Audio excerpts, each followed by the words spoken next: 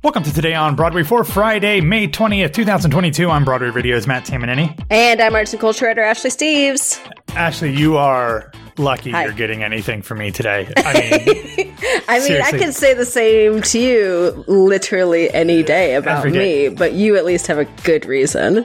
Yes, I'm looking to my left right now, and I can see the Atlantic Ocean. I am within, like driver of the Atlantic Ocean right now. So I'm sitting here in my aunt and uncle's timeshare. They had to go back to St. Louis. They are college professors. They had to go back for graduation. They let me have the timeshare for the rest of the week. So I am here working in the timeshare, counting down the seconds until I can go to the Atlantic Ocean and the beach. So I'm looking out my left and I'm seeing a brick apartment building and a giant exhaust pipe. So that's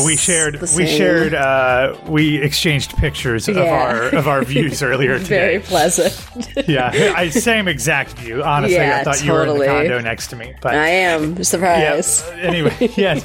So everybody, we are here coming to you for the final time on Today on Broadway this week. We, of course, will have things coming to you over the weekend. So head over to patreon.com/Broadway Radio, BroadwayRadio.com/Patreon to make sure that you get all of that.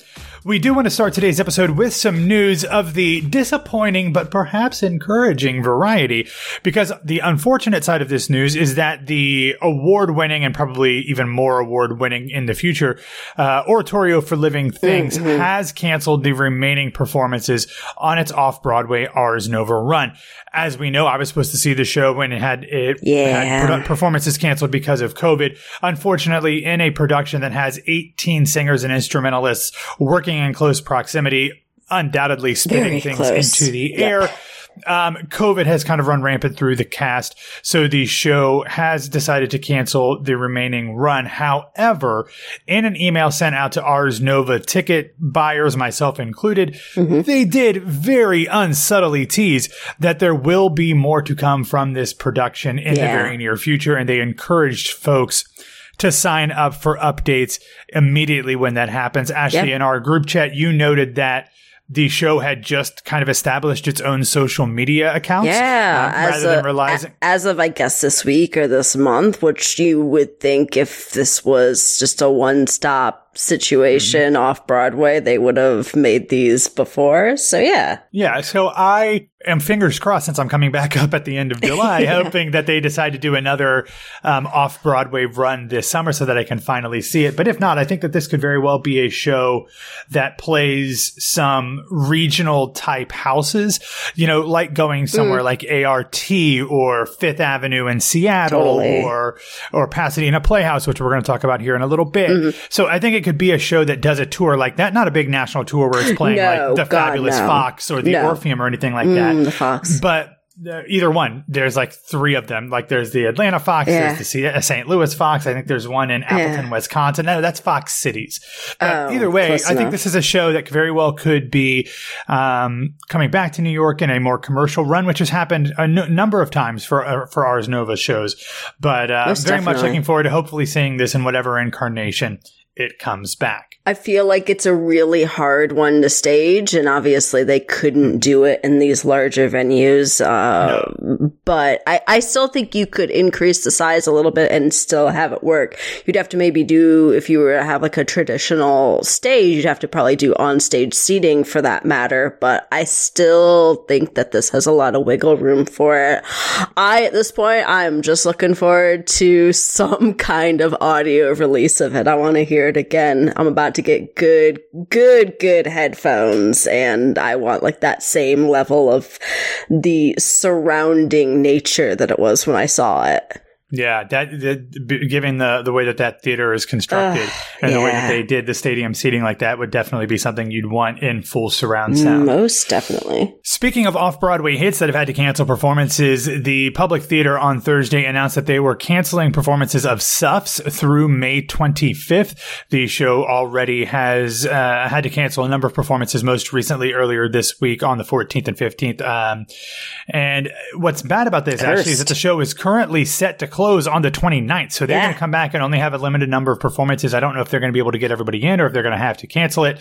However, fortunately, much like Oratorio for Living Things, I think that there will be a future life for Suffs. I don't think it'll be the same type of a future life as Oratorio, as I think that their show is probably predestined to be coming to Broadway after some sort of retooling after the middling to mixed positive reviews that it had at the Public Theater. You and I both saw it. Both, I think, really enjoyed it. My thought is that I don't remember much about it after having seen it, which is not always a good thing, but I enjoyed the hell out of it while I saw it.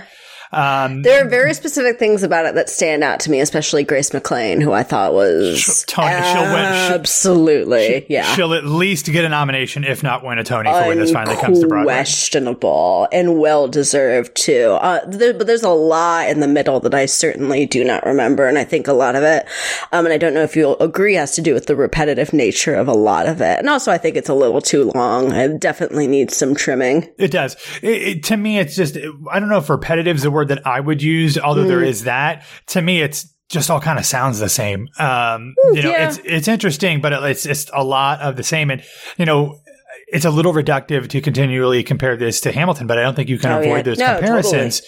Totally. But where Hamilton kept you going in a mostly sung through show about early American history, this by varying the styles. I don't think Suffs does that nearly as well. It's not as long and not as dense, and obviously not as old. Yeah, but it doesn't do that. So Hamilton is full speed ahead, where Suffs, you have the recapitulation throughout the show that makes it feel like you're kind of going back and forth, even though you are still traveling in a linear way.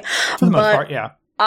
But I obviously loved it, and I really hope it gets the transfer, and I really hope it gets those edits that it deserves, and therefore a longer life than what it's kind of getting here off Broadway with all these cancellations. Yeah, it did officially begin performances in mid-March, so I think March 13th. So it's been running for a while. That's really long for an off-Broadway musical, but it's had at least multiple stops. I think at least 3 at this point. Yeah. Yeah.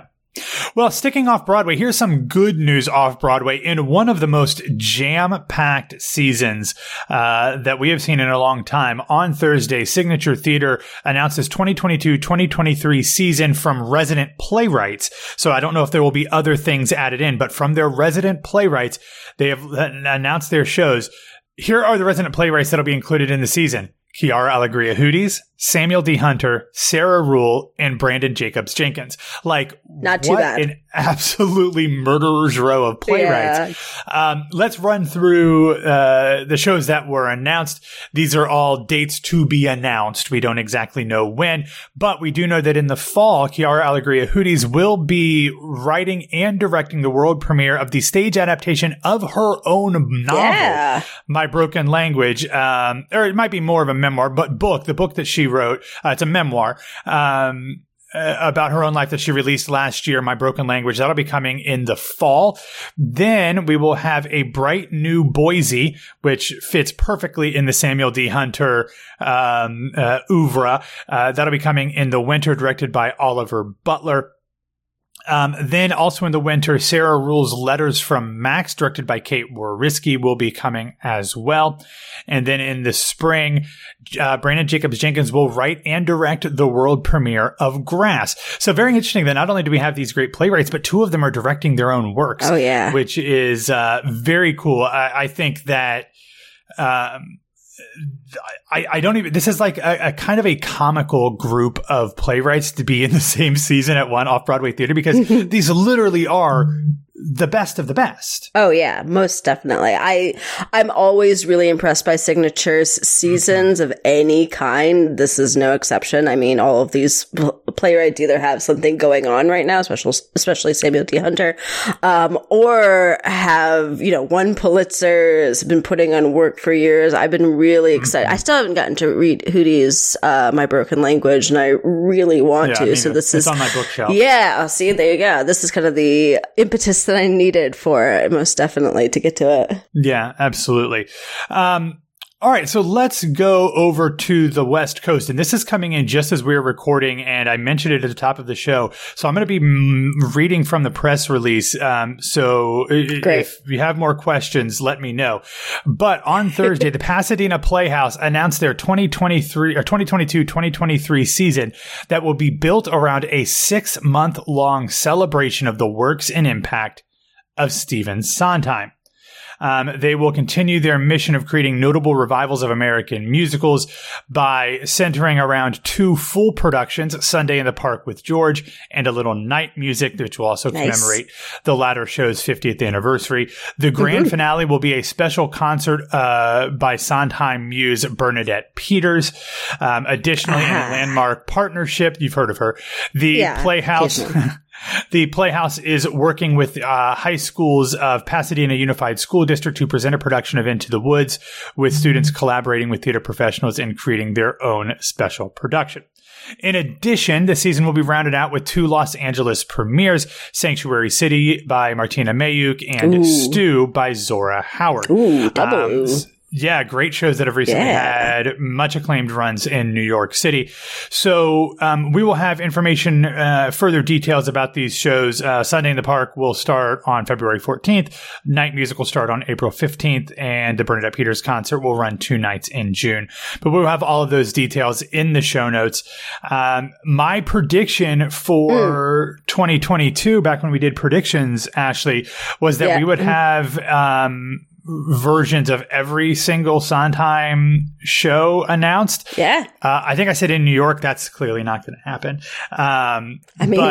There's still time, and we've got a lot coming that we know. Yeah, we got 2 that I know will be announced somewhat soon. We already got the Merrily announcement. So, we're getting there. It's the Saturday night one that I think might hang me up. I feel like that's going to be a difficult one. I feel like maybe Frogs. I feel like Frogs is easier to do than Saturday night at this point. There's a pool. Yeah.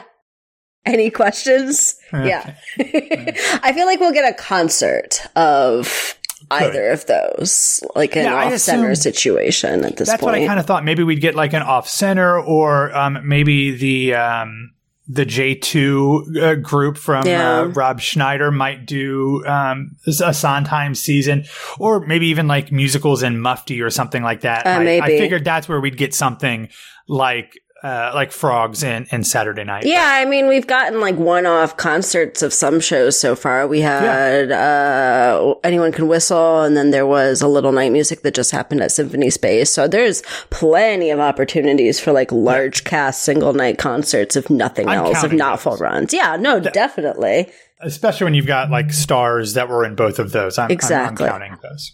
Okay, moving on to another little bit of news, which is exciting. The 6 original Broadway cast recording, 6: live on opening night, debuted at number 1 on the Billboard cast album chart. It has been streamed over 3.5 million times. At least 250,000 times of those were me. So I very much can confirm that this album bangs. I haven't listened to it yet, actually. I haven't gotten to it. I've been listening to the 5 released tracks from A Strange Loop, basically, on repetition. Basically just Inner White Girl on repeat every second of my day. Yeah, that makes sense. Makes sense. Okay, one other thing that I want to kind of talk about here real quick, because I know you tweeted about this. The New York Times theater critic Jesse Green released his Who Will Win and Who Should Win list for the 2022 Tony Awards. They do these every year. I was a little, and maybe it's just my memory, in the past, I feel like him and Brantley did these they did multiples together. So I don't know if maybe they're doing them separately, but Maya Phillips isn't included in this article, so maybe she'll have her own. Maybe that's how they've done it in the past, like staggered them on separate ones. But I feel like it was a big one where it was Green and Brantley and then a couple of the other theater writers, but I don't remember. I don't think they did them separately. Maybe they have in recent years. Who's to say? I'm not sure, but here's some of the things that I wanted to talk about. One is some of Brantley or some of Green's odd should win things, which we'll talk about. Dude. But But some of the will wins, I'm a little surprised by who he thinks will win in some of these categories. So I just want to go through some of the biggies. For best play, he has the Lehman trilogy will win. I think that that's probably accurate. I think that will win. He has should win Skeleton Crew, which I think is a very fine thing. That's something that we talked about, the fact that that's one of the shows that we were surprised that didn't get as much love. That and Passover and Dana H. and Is This a Room not even getting included. I'm fine with those selections. Getting into best musical, he has will win A Strange Loop. I think that I agree. Correct. Will win. He has should win his Girl from the North Country. This is batshit. This is utter chaos. This is what you tweeted about. There is no, and retweeted, or quote tweeted from Christian Lewis, who had initially tweeted about it.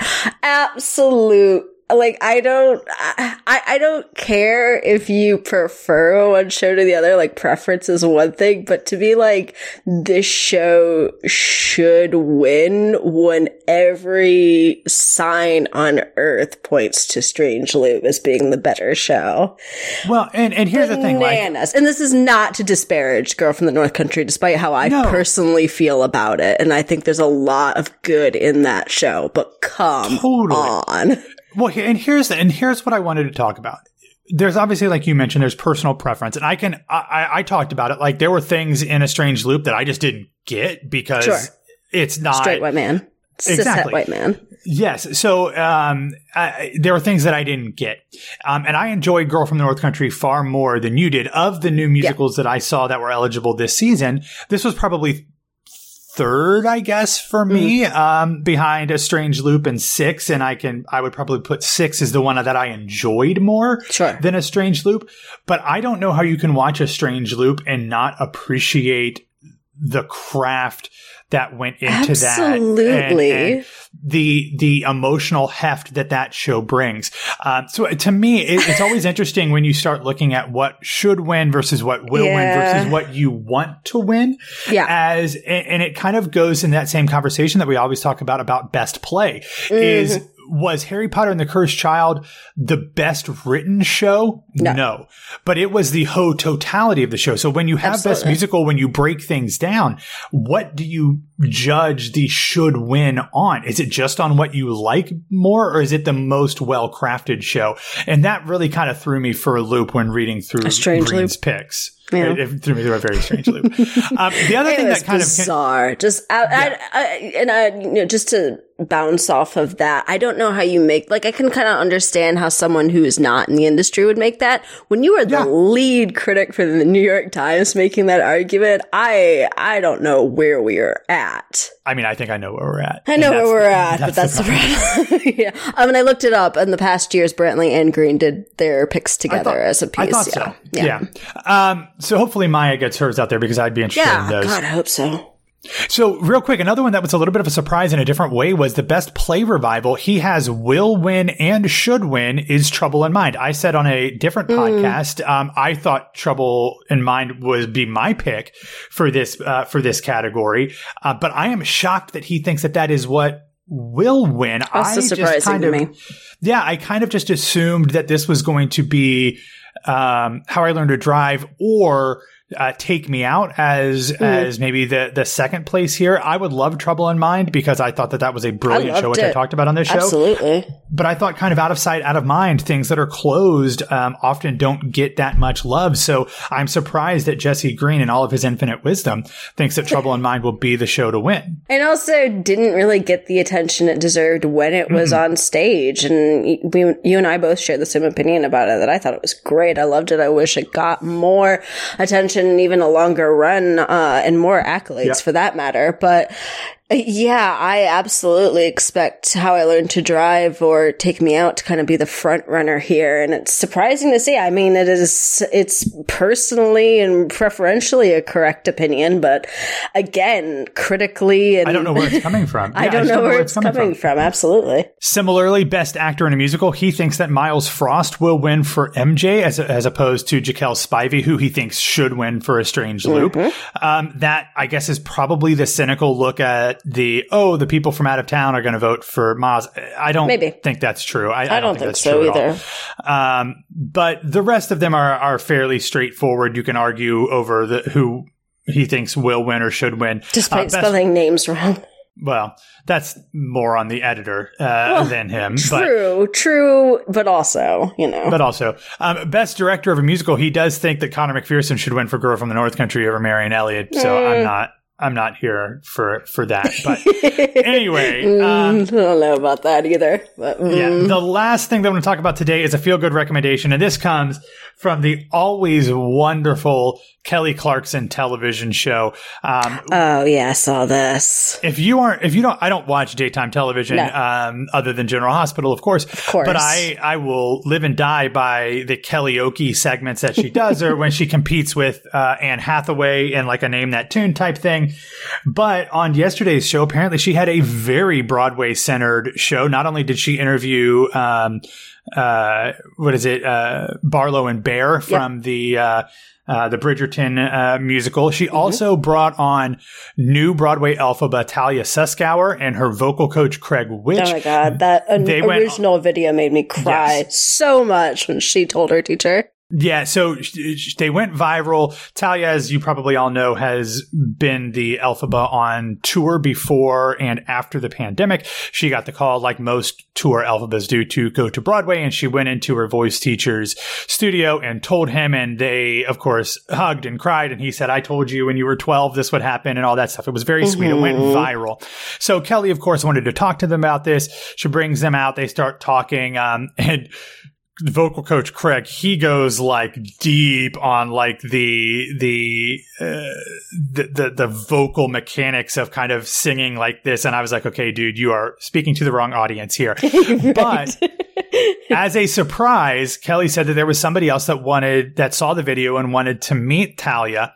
And she then brought out Idina Menzel. Yeah, and of course, Talia went crazy and holding back tears, trying to dry her tears so her makeup didn't get messed up. Yeah, and like almost sitting on Kelly Clarkson's lap. She was so excited. Yeah. It was lovely and sweet, and Idina was so generous about the whole thing. And so if you haven't watched this, it's like a 6-7 minute video through the whole thing. I highly recommend that. Talia is a Florida girl. Her best friend is somebody that I know from having covered her in shows down here. So very fun to see all of this, and very excited to see the new Elphaba on Broadway. Oh, yeah. All right, everybody, that's all that we have for today. Thanks for listening to Today on Broadway. Follow us on Facebook, Twitter, and Instagram at Broadway Radio. You can find me on Twitter and Instagram. Hopefully nowhere, because I'm going to be in the ocean here in about 10 minutes. But if you want to, you can follow along. I'll post some pictures. You can do that at BWWMatt. Ashley, where can people find you? You will not find me at the ocean, because I live in a hellscape of a city where the ocean is like 8 miles away and therefore 2 hours by train.